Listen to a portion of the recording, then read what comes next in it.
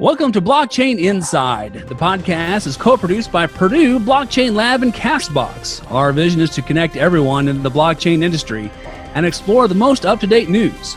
We hope that this podcast will be educational and easy to understand and inspirational for all of our listeners. I'm Coach Culbertson, and I'm here today with Brent Trademan. Brent, go ahead and give us a few words about yourself. Hi, my name's Brent Trademan. I'm the Chief Revenue Officer at a company called Bread, and we are in the cryptocurrency space, and good to have you here today, and looking forward to the conversation. That's awesome. Glad to have you, Brent. So tell us a little bit about how you got started in on this whole cryptocurrency field. Yeah, so I came on board to the company about middle of last year, right about the time prior to crypto going crazy at the end of this last year, 2017. Right on. But I had watched a company called Bread Wallet when I lived in San Francisco, and saw the company start with an iOS app and was intrigued.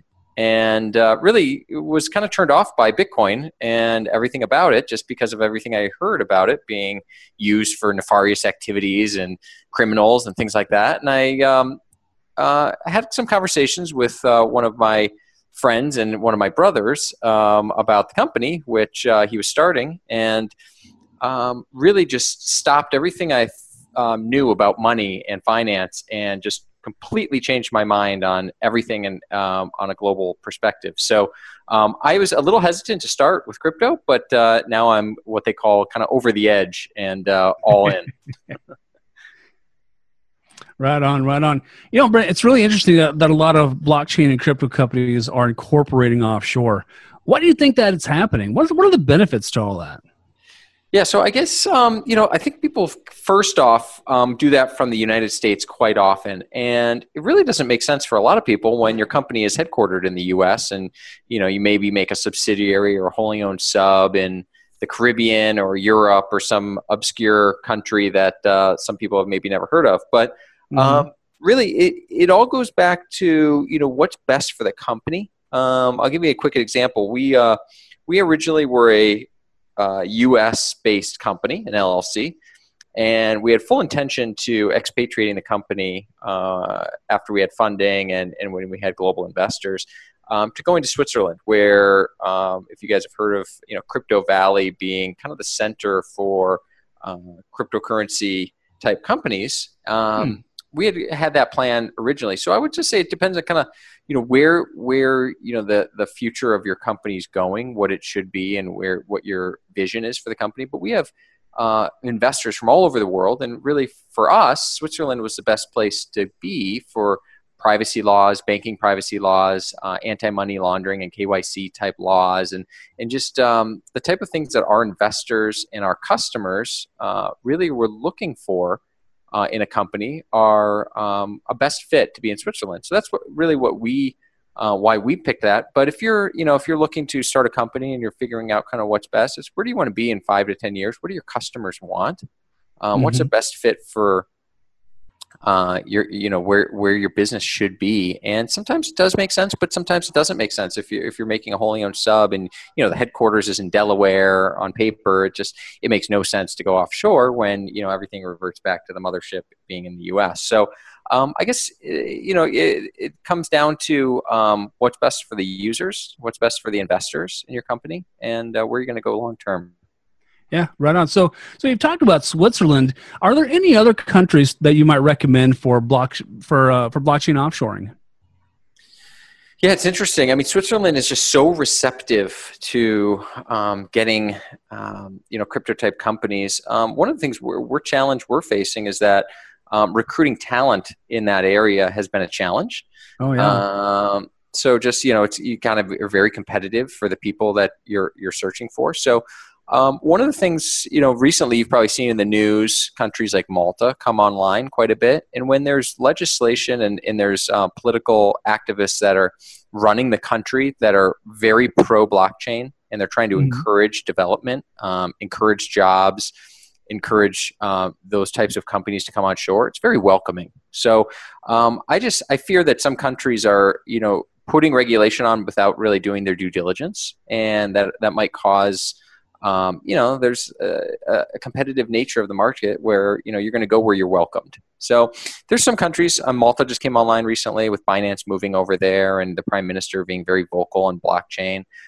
There's some other countries, most recently in the Caribbean, I think Antigua and Barbados and some countries like that are very welcoming, open arms to have new jobs created. People fly down, create companies, move their families, and create a new life. Not a bad place to live, too, probably. Right on. So, with crypto, there's a lot of talk about that kind of freaks people out about decentralized banking and having a decentralized bank. So by using blockchain, how is that really different than having a traditional centralized bank?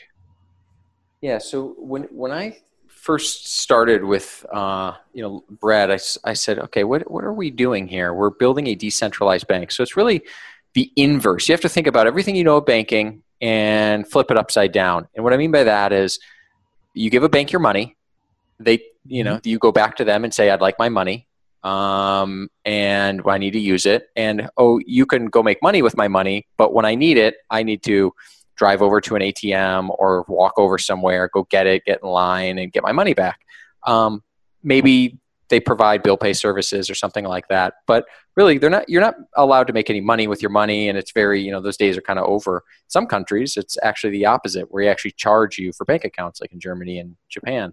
And in Switzerland, if you have a certain number of dollars. So one of the things that, you think about the inverse of that is, all right, instead of the bank holding my money and having assets under management, the opposite of that is you hold your money. So what a novel concept, where you actually manage your money and you choose where you want to use that money to make you money. So I think that'll be a massive push into decentralized banking is you get loyalty rewards, credit card points, and things like that now, which are pennies on the dollar. And when you see banks that are, the highest GDP in the United States are banks, and they control 50% of our GDP. It's incredible. They own credit markets, they own loans, and setting those rates with the Fed. I'm not going to say those are going to go away because that's a massive market, but I think the consumer piece of that just doesn't make sense anymore.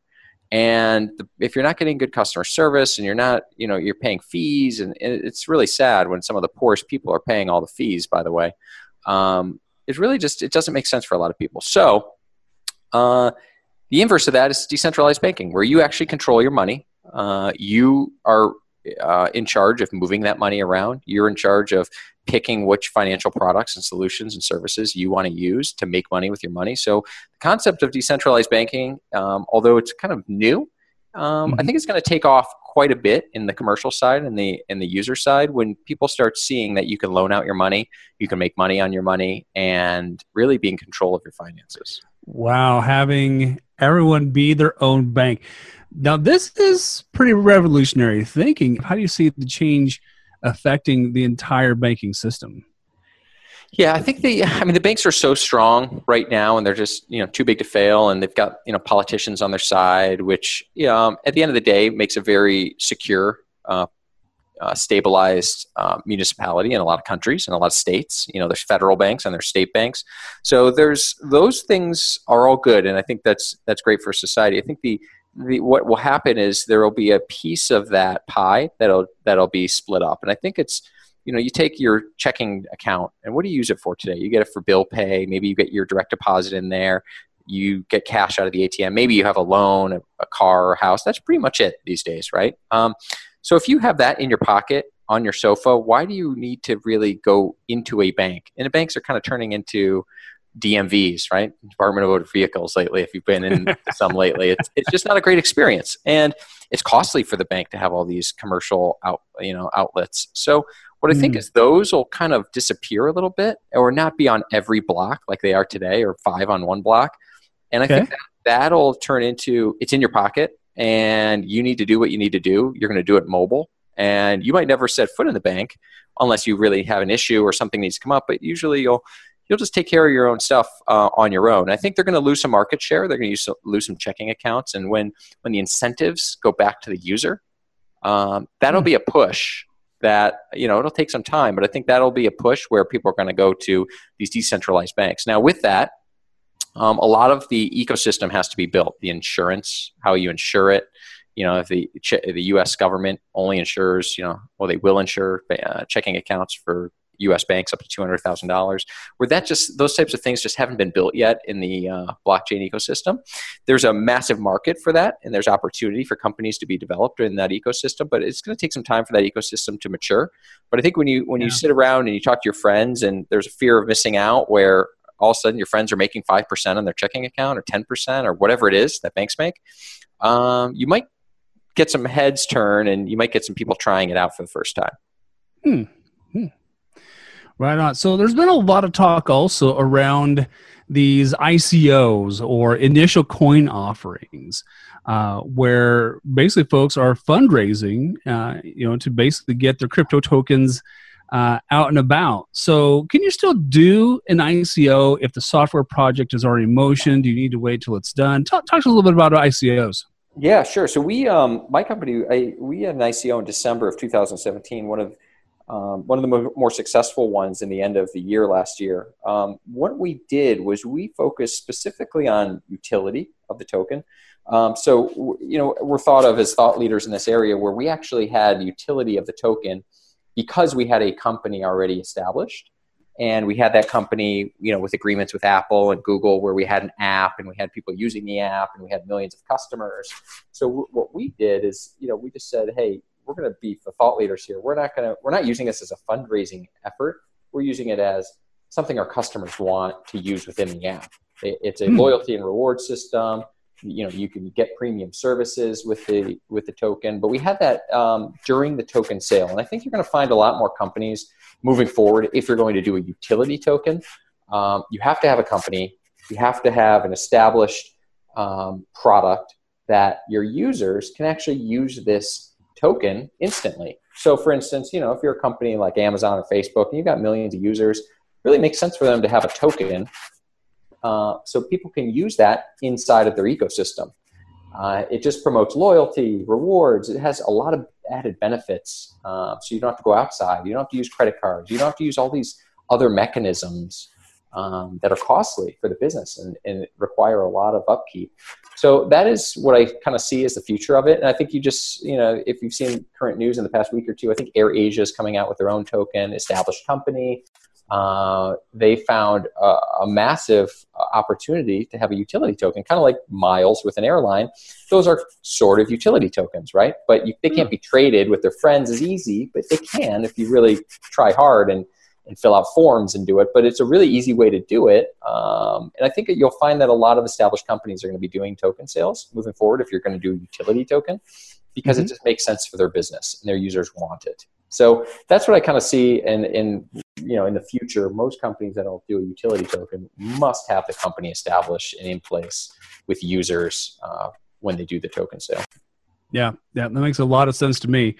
So Brent, as we bring this in for a landing, how can we connect to you? And do you have any resources that our blockchain enthusiasts might really dig on? Yeah, absolutely. So we, our website is breadapp.com, bread like you're eating bread, app.com. And we have a Telegram channel that people are often in there talking about what's coming out new, getting on mailing lists, which you can do on our website or via Telegram. There's announcements going on. This week we have a really big release coming out for Ethereum within our app, and some more really cool things coming in the next month.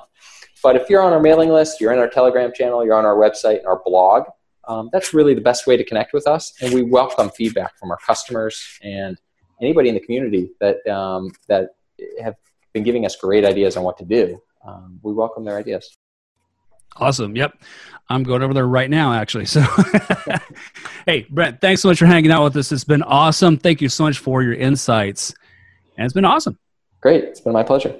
All right. Well, hey, thanks for following up with us today, Blockchain Inside. This podcast is co-produced by Purdue, Blockchain Lab, and CastBox. Please subscribe to our show on castbox.fm/Blockchain Lab and leave a comment there if you have any questions. This has been Coach Culbertson. Have a great day.